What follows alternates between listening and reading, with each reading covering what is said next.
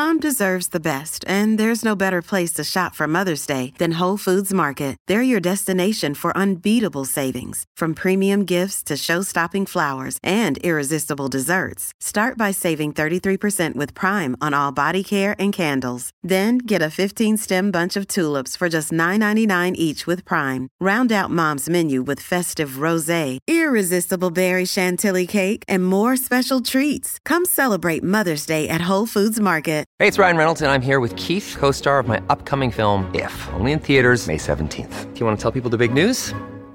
All right, I'll do it. Sign up now and you'll get unlimited for $15 a month and 6 months of Paramount Plus Essential Plan on us. MintMobile.com/switch. Upfront payment of $45 equivalent to $15 per month. Unlimited over 40 gigabytes per month. Face lower speeds. Videos at 480p. Active Mint customers by 531.24 get 6 months of Paramount Plus Essential Plan. Auto renews after 6 months. Offer ends May 31st, 2024. Separate Paramount Plus registration required. Terms and conditions apply if rated PG. This podcast, normally explicit, is not so today.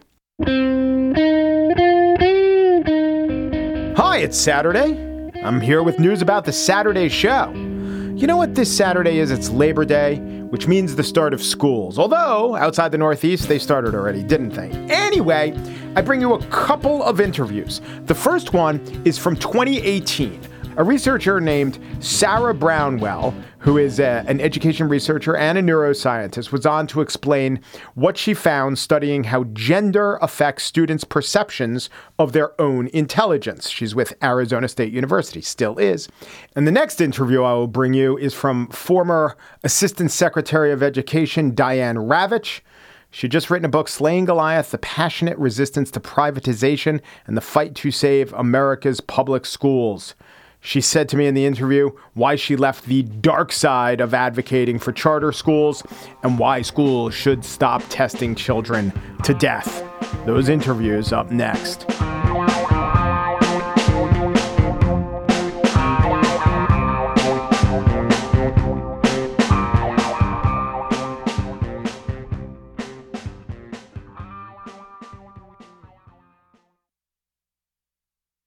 When researchers at Arizona State University put together a finding of their paper that was called Who Perceives They Are Smarter? Exploring the Influence of Student Characteristics on Student Academic Self-Concept in Physiology, I noted on Twitter that it became one of those reductive things. Oh, these goddamn men always thinking they're smarter than women. But I dug deeper into the study itself, and it's really interesting. It's really interesting how the researchers did their study, why they did their study, and what they actually found. So I wanted to talk to one of the researchers. Joining me now is Sarah Brownell, who's a neuroscientist and a full-time education researcher at the ASU School of Life Sciences. Hello, Sarah. Thanks for joining me. Hi, Mike. Thank you for having me. Can you tell me what the idea behind conducting this study was? Sure. So I'm an education researcher, and I focus on improving the way we teach undergraduate biology education. And I've done many studies with students thinking about their experiences in undergraduate biology. And one thing that's happened nationally is we're transitioning the way we teach large enrollment biology courses away from traditional lecture, where a professor stands at the front of the room and just talks at students, to what we call active learning, where we have students work with each other in these classes, solving problems and building on each other's knowledge. And so in these classes, something that we've noticed is that who the students are seems to matter way more, because students are looking at each other, they're talking to each other, they're having way more conversations with each other. And something that we had heard in passing and talking to other students was students worried about basically feeling stupid. So this was their language that they would use. They would say, I'm really worried about sharing an idea because I'm really worried about how the other people will perceive me and whether or not someone's going to make me feel like I'm stupid. Now, when you say students worrying about that, do you mean specifically women, or do you mean women more than men sharing that fear? Yeah, so this originated from just talking to students, right? And so it was hard to actually discern whether it was just women or it was men and women. It seemed like it was more women than men, but we wanted to actually set up to systematically study this. And I noted in your study that you nodded to some other studies that have been done, but of different sciences, harder sciences, where it's been documented that there is a difference in self-perception between men and women. Is that right? Correct. There are prior studies that have shown that males tend to be more confident in their ability to do science. Some of these stem out of physics or math. There have been some prior studies in biology showing some gender differences, even though biology is a discipline where women are making up the majority of students. So in your typical biology classroom, women make up about 60% of students in the class.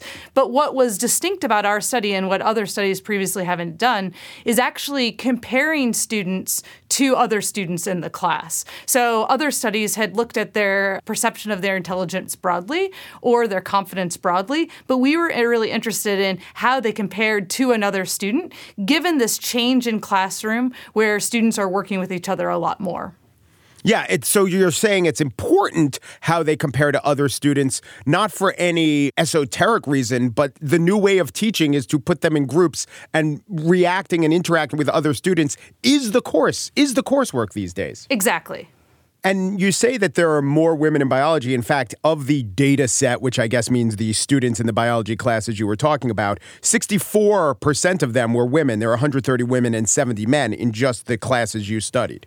Right. And that's similar to other classes that we've looked at. So if you look at most undergraduate biology classes, it ranges from anywhere to kind of 50 to 80% women, but it's the average is about 60% women in those biology classes. So that's interesting because it's really different than classes like engineering classes, computer science classes, physics classrooms, where women are making up the minority of students in the class, right? And so this presents a situation where historically biology was thought to be this really safe space for women, where there was often assumed that there was no gender issue in biology classes whatsoever. And in fact, some prior studies have actually used biology as the comparison group to studies done in computer science and physics because of the large numbers of women in biology. But what we're starting to think about here is that the numbers of women in these classes alone is not sufficient. You can't just stop by counting up the women. We have to actually dig a little deeper and determine kind of the underlying experience to see if their experience in the classroom is equivalent to men.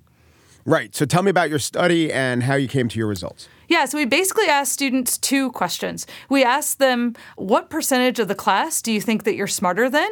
And then, given the fact that they're working with other students in the class, we asked them, comparing to that student that you work most closely with, do you think you're smarter or less smart than that student? And in both of those situations, we found a gender difference. We found that men were more likely to think that they were smarter than the person that they were working most closely with in class, and we found that men thought that they were smarter than a higher percentage of the class. Right. And so the headlines, or most of the headlines that I saw, were things like men more likely to think they're smart, women downplay intelligence. An ASU study showed men are more likely to think they're smarter than their peers. Or in the Higher Education Times, male students consider themselves smarter than their classmates, even if their grades suggest otherwise. But here's the thing. Your study also showed that women consider themselves smarter than most of their classmates, too, just not to the same extent that men do, right? If I'm reading it right? Kind of. So if we take the average GPA in the class, it was about a 3.3. And so if you take a male with that 3.3 GPA, he thinks he's smarter than 66% of the class. Whereas if you take a woman with that same GPA of 3.3, she thinks she's smarter than 54% of the class. So theoretically, they should probably be thinking that they're about smarter than 50% of the class, since that's the average student. So women are slightly increasing their perception of their intelligence. Men are increasing that more. And I think the interesting question here is, do we want all students to try to get back down to a more accurate level of their perception of their intelligence? Or should we actually be focusing on that gap and trying to increase women? Yeah, that is interesting. In fact, I started thinking about this. Well, what's the right number? I suppose the accurate number would be 50, although in your class, it's actually quite possible that the accurate number is higher than 50, right? You could have high achievers in the class. Well, so with our analyses, we would have controlled for that, right? So again, looking at those kind of average students, it should come out as about 50%. But you're spot on in asking the question whether is actually better for the students to have an accurate sense of their intelligence compared to other students, because if they have a slightly inflated perception of their intelligence, that might actually lead to really good things for the students. Perhaps that leads to them feeling more confident in sharing out in that small group discussion. Perhaps that leads to them pitching ideas that might be a little bit more novel or a little bit more risky to share, and that might actually end up helping their learning long term. Right. We tell students of both genders, but probably in the sciences more, do we give this message to men than women? Believe in yourself. You could do it. And when the studies show that they believe in themselves maybe a little too much, the implication is, okay, tone it down a little bit. Yeah, so I think that the problem that we see with this is that there's a gap, right? The fact that there's a gender gap and that males have a higher perception of their intelligence, that is what we see as the problem, not necessarily the absolute number. We think that more research needs to actually be done in order to try to discern, is a little bit of overconfidence a good thing and is a lot of overconfidence maybe not such a good thing? Or is it something where with these students, even with every kind of increment up as far as confidence, maybe they're getting an additional boost, right? Yeah. And then you ask the question, just in the small groups to both men and women, do you think you're smarter than the other members of the group? And there, men, 60% said that they were smarter. And with women, it was, 33% said they were smarter? Yeah, so men were about 3 times more likely than women to say that they were smarter than their group mate. Now, is that men comparing themselves to women, women comparing themselves to men, or everyone just comparing themselves randomly to whoever they're assigned? So we let students choose their groups in this class. So in these high enrollment classes, often you just let students self-assemble in their groups. And so the student decided who that person was that they worked most closely with. And so it was looking across all of those pairings, men were still 3 times more likely than women to think that they were smarter than their group mate. Right. And I guess the most interesting piece of data that you didn't provide, or maybe you couldn't provide, is with men assessing if they were smarter than the class as a whole, women doing the same, with men and women assessing if they were smarter than their group mate. And by smarter, we just mean having a higher GPA, or that's how you conducted the study to let that be a standard. This is an important point. We let students decide what smarter meant. So we actually asked students, how did they actually figure out that they were smarter or less smart than their group mate? And they used lots of different factors. They used whether or not a student could think through a problem faster. They used whether a student seemed to have done the homework. They used whether a student took on a leadership role in the group, whether a student came up with really creative ideas. And so students were likely using various different ways of figuring out how they determined their own perception of their intelligence compared to their group mates. And I think that that's actually a really important factor here, that we let the students come up with their own definition of what they thought it meant to be smart in physiology. Were there differences in how men defined intelligence versus how women did? No, and that was something that was really surprising to us. There was no statistical difference between the reasons that men brought up and women brought up. So what it seems like is they're using the same suite of reasons for how they're figuring out whether someone's smarter or less smart. It just might be that either men are not as hard on themselves or that women are more hard on themselves. But here is the big data point that I was really wondering about. The men being a lot overly optimistic about how smart they were, or self-regarding, the women being a little bit.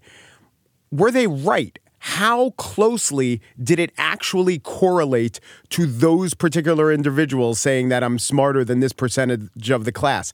How accurate was their self-perception? I mean, was there a difference in the men and the women between their ability to predict their place? Yeah. So that's a great question. It's an analysis that we didn't do, and we didn't do it because with these analyses, we're controlling for prior academic ability of the students, so we're controlling for their GPA, and that's going to impact their final grade in the class so much that their perception, any difference in perception, basically gets washed away. Mm-hmm. I don't know if that makes sense. So I would predict that it would influence their final grade in the course, but it's very difficult to actually measure that because it's probably going to be such a small impact on their final grade. And so a lot of these kind of issues related to confidence, or perception, it's really hard to actually show a tangible change in grade. But what is probably happening is it's a combination of a lot of these factors that are influencing that. I guess the big question I have is your contribution to the body of knowledge about the self-perception of students and gender. How would you describe it? Is this the first landmark study about biology? Does this give us extra information about just gender dynamics and sciences? Go ahead. What have you really indicated or shown in your study? So I think it echoes prior work showing gender differences in science. I think the novel aspect of it is really looking at that perception of someone's intelligence compared to other students. And as these college classrooms are changing, we need to be caring a lot more about who students are working with and how those interactions with other students in the class could impact students' own perceptions.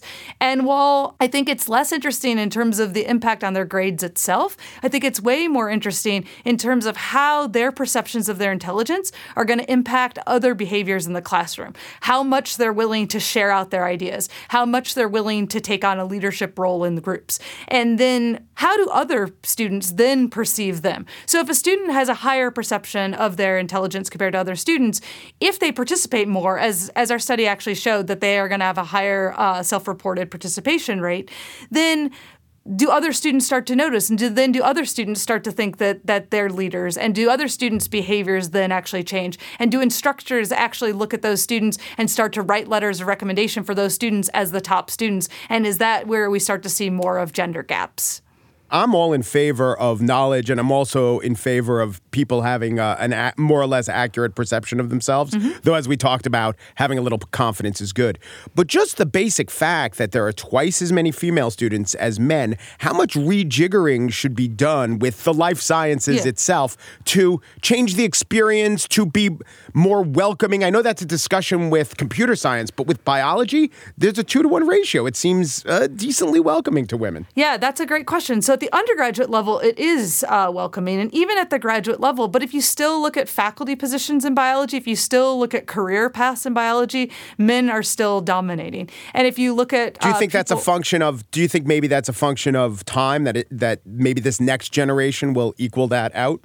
So some people have argued that it's due to kind of career decisions and life decisions and more women wanting to have families and taking on more family roles. We would argue, though, that these small little cuts in confidence and in their perception of their abilities to do biology, maybe it's not going to affect their grade at the end of the course, or maybe it's not even going to affect their decision to persist in biology as an undergraduate, but we would predict that it's actually going to affect them more long term. And we do start to see gender biases in biology as we continue up the ladder. The other thing to think about with this type of work is, even though we're doing in biology, we would envision, if biology is probably one of the safer places for women because of the majority of women in the class, that we would predict similar results should actually be apparent in physics classrooms, in chemistry classrooms, in engineering classrooms, in computer science classrooms. But actually, we would probably predict that the gaps are bigger. And so an area we'd like to take this is actually expanding into other disciplines,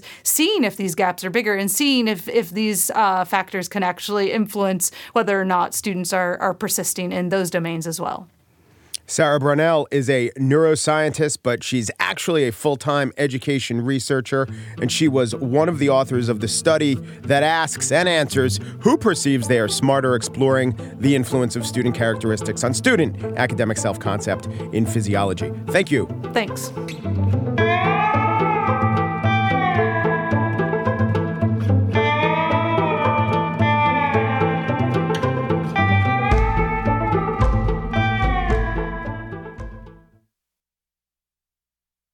Diane Ravitch is the author of Slaying Goliath, The Passionate Resistance to Privatization and the Fight to Save America's Public Schools. She comes to this reform or resistance movement in a fascinating way. She has essentially done a 180, although that assumes that we're on the same plane.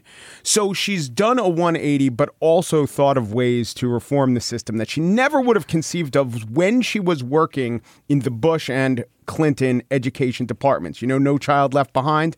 Diane Ravitch was one of the people who was making sure that the children weren't left behind, only she came to conclude that educationalism, which is saying that the schools will solve our social ills rather than the other way around is the problem, not the solution. Diane, welcome. Thank you. Great to be with you, Mike. It's great to have you. I read your blogs all the time, and you are the kind of person and thinker that sometimes I agree with, sometimes I disagree with, but you put forth great arguments, and you always at least challenge my intellect. So, before I even want to start with your prescription of education, tell me about the journey changing your mind. And I know you got new evidence, so you did, but was it hard for you? Was there ego involved? Were there breaking social ties involved in kind of turning your back on the pouring money into testing movement will save us all way of thinking? I had been on the conservative side, and now call it the dark side, for many years, advocating for testing, for accountability. I endorsed the idea of charters when they first came out in the late 80s, early 90s, and it seemed like a good idea. Well, why not try it? Let's have everyone have a go at running a school and see what happens.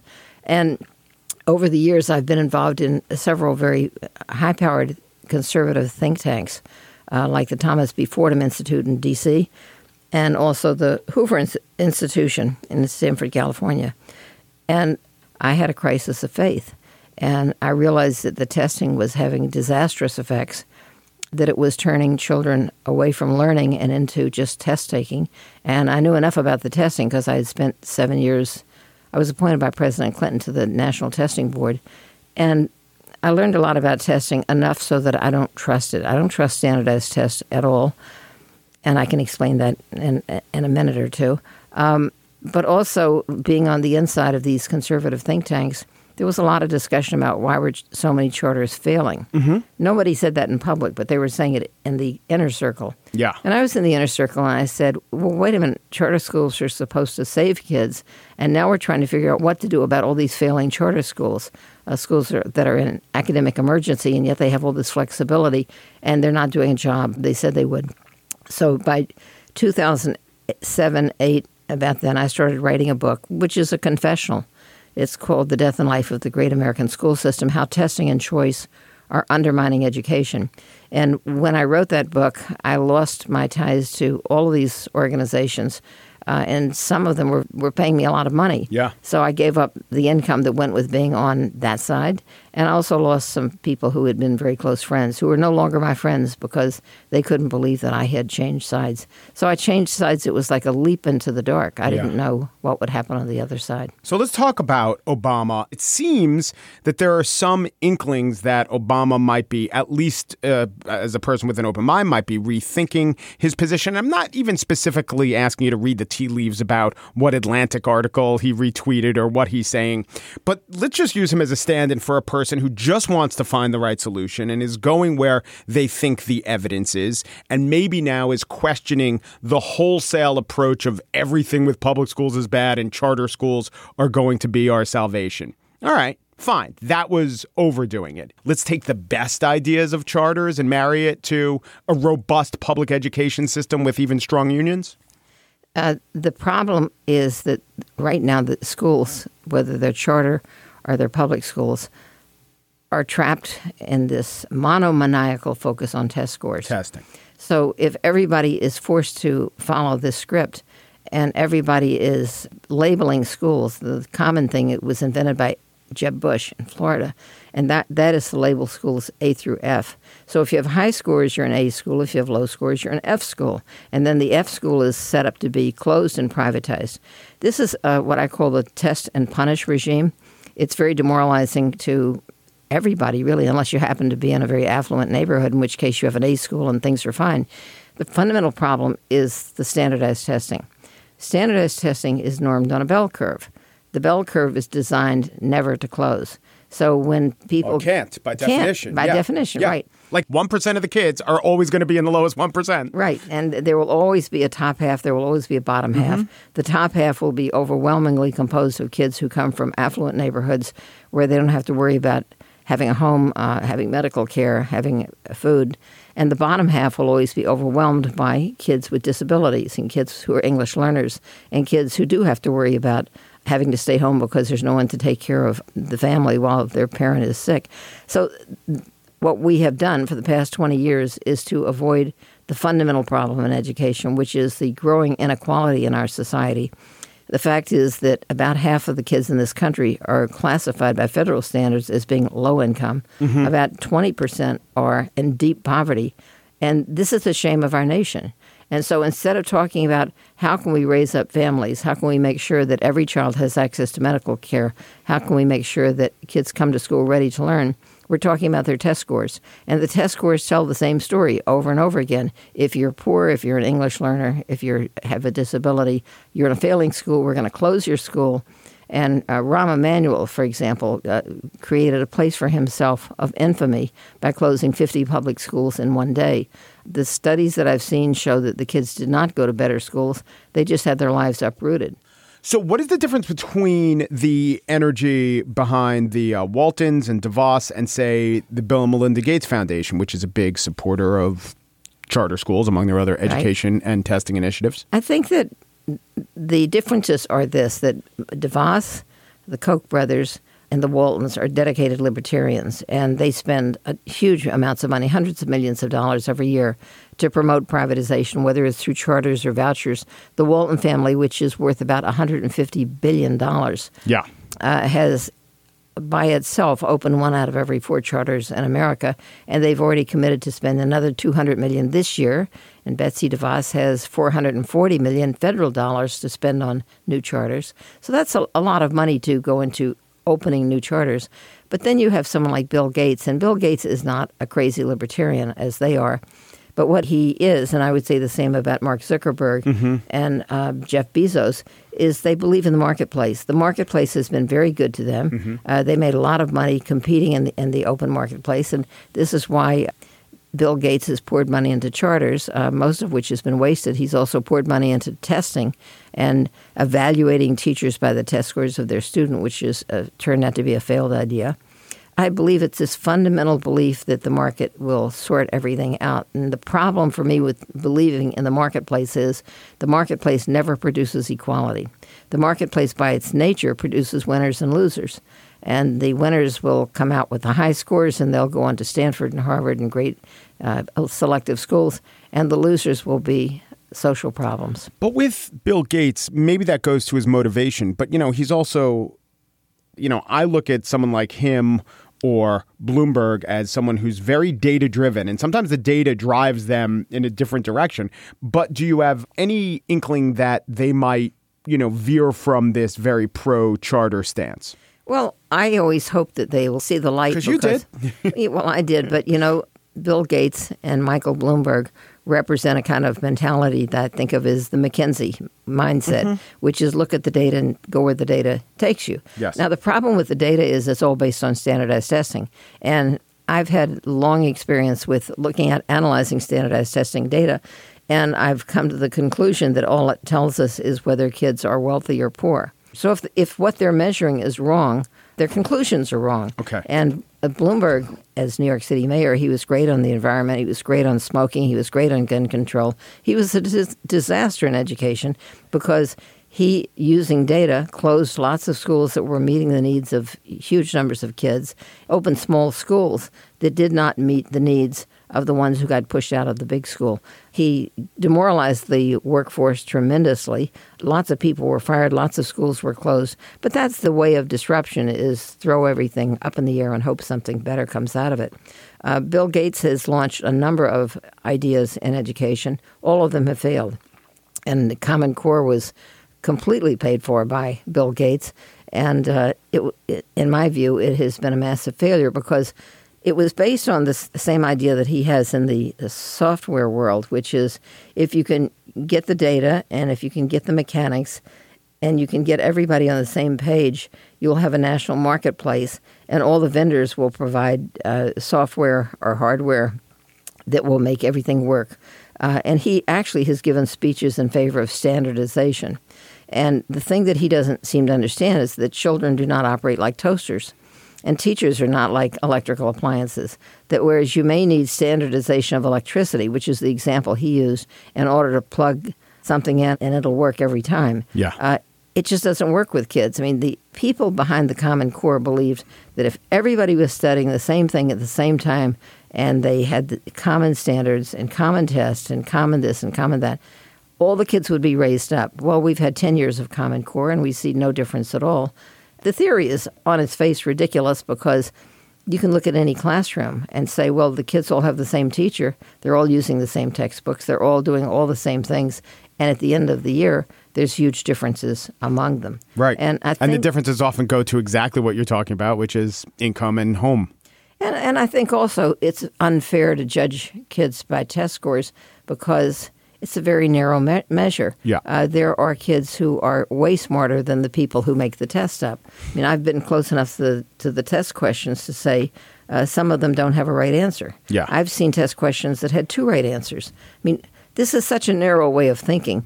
And to tell kids for 12 years, the purpose of education is to pick the right answer on a test. That's not life. Life doesn't consist of picking the right answer. And what you really want to encourage them to do is to think of better questions. So you might even say, here's the standardized question. How would you word this differently so that it actually went to something that you care about? And we don't do that. I want to ask you a couple things on what you just said. First of all, Bloomberg himself, you call him a disaster educationally. When he took office, the high school graduation rate in the city was overall 46.5%. When he left, it was 66%. The graduation rate for black students rose from 40 to 61, for Latino students from 37 to 65. That's a gain, isn't it? Yeah, I think it's a gain, but it also depends on how you calculate that gain. And there's a lot of rigging of the data that goes on these days. We see graduation rates going up all over the place. And yet sometimes, and I'm not sure that this is true in New York, but it could be, kids are taking a makeup, which they do on a computer, where they can say, all right, you failed the course, but in 1 week on a computer, you can retake the course. It's called credit recovery. Yeah. So there's a lot of that credit recovery going on. Yeah, I think it's really hard to say if you look at where we were 10 years ago, that all of this punishment of teachers and stigmatizing of children has been a really good thing for American education. And I don't care if you look, whether it's the graduation rate or the test scores, which have been completely flat. There are so many opportunities for rigging the data. It's something called the Campbell's Law. Campbell's Law says that when your life depends on the numbers will change. And you can't use that as an accurate measure because people play with the numbers in order to get the gains and avoid the punishments. I think that we've lost sight of what education is. And we've lost sight of how do we develop character? How do we develop young people who care about making their society better? If you had one reform, if you had the ear of a principal, you could pick the education level, what would you tell him or her to do? Well, if I had vast power and I could change something in American education, I would say stop the standardized testing. Let's stop it for 5 years and let's see what happens. That's why I have a section of my book which celebrates the efforts of the parents in New York who opted out of the state test. They simply said 20% of the eligible kids, their parents said, we're not taking the test. And you know, when the numbers get high enough, there's nothing they can do to make you take them. Yeah, the book has a lot of profiles of citizen parent activists, a lot of your story of going from where you were to where you are now, and your prescriptions about where we should go in the future. The book is Slaying Goliath, The Passionate Resistance to Privatization and the Fight to Save America's Public Schools. Diane Ravitch, thank you so much. Thank you, Mike.